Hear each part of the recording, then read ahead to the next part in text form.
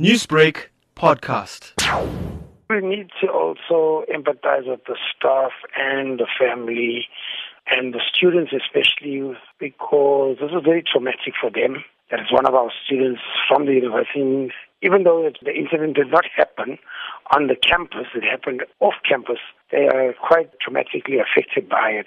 We want to sympathize with the family as well and show our solidarity to the fact that gender-based violence, be it on our campuses or in society in general, is not acceptable. How will the shutdown impact the academic year?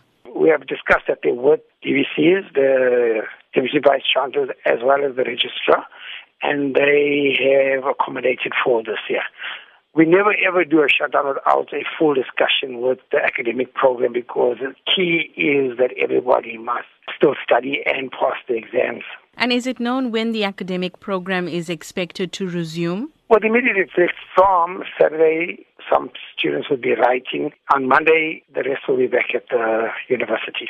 Newsbreak, Lotus FM, powered by SABC News.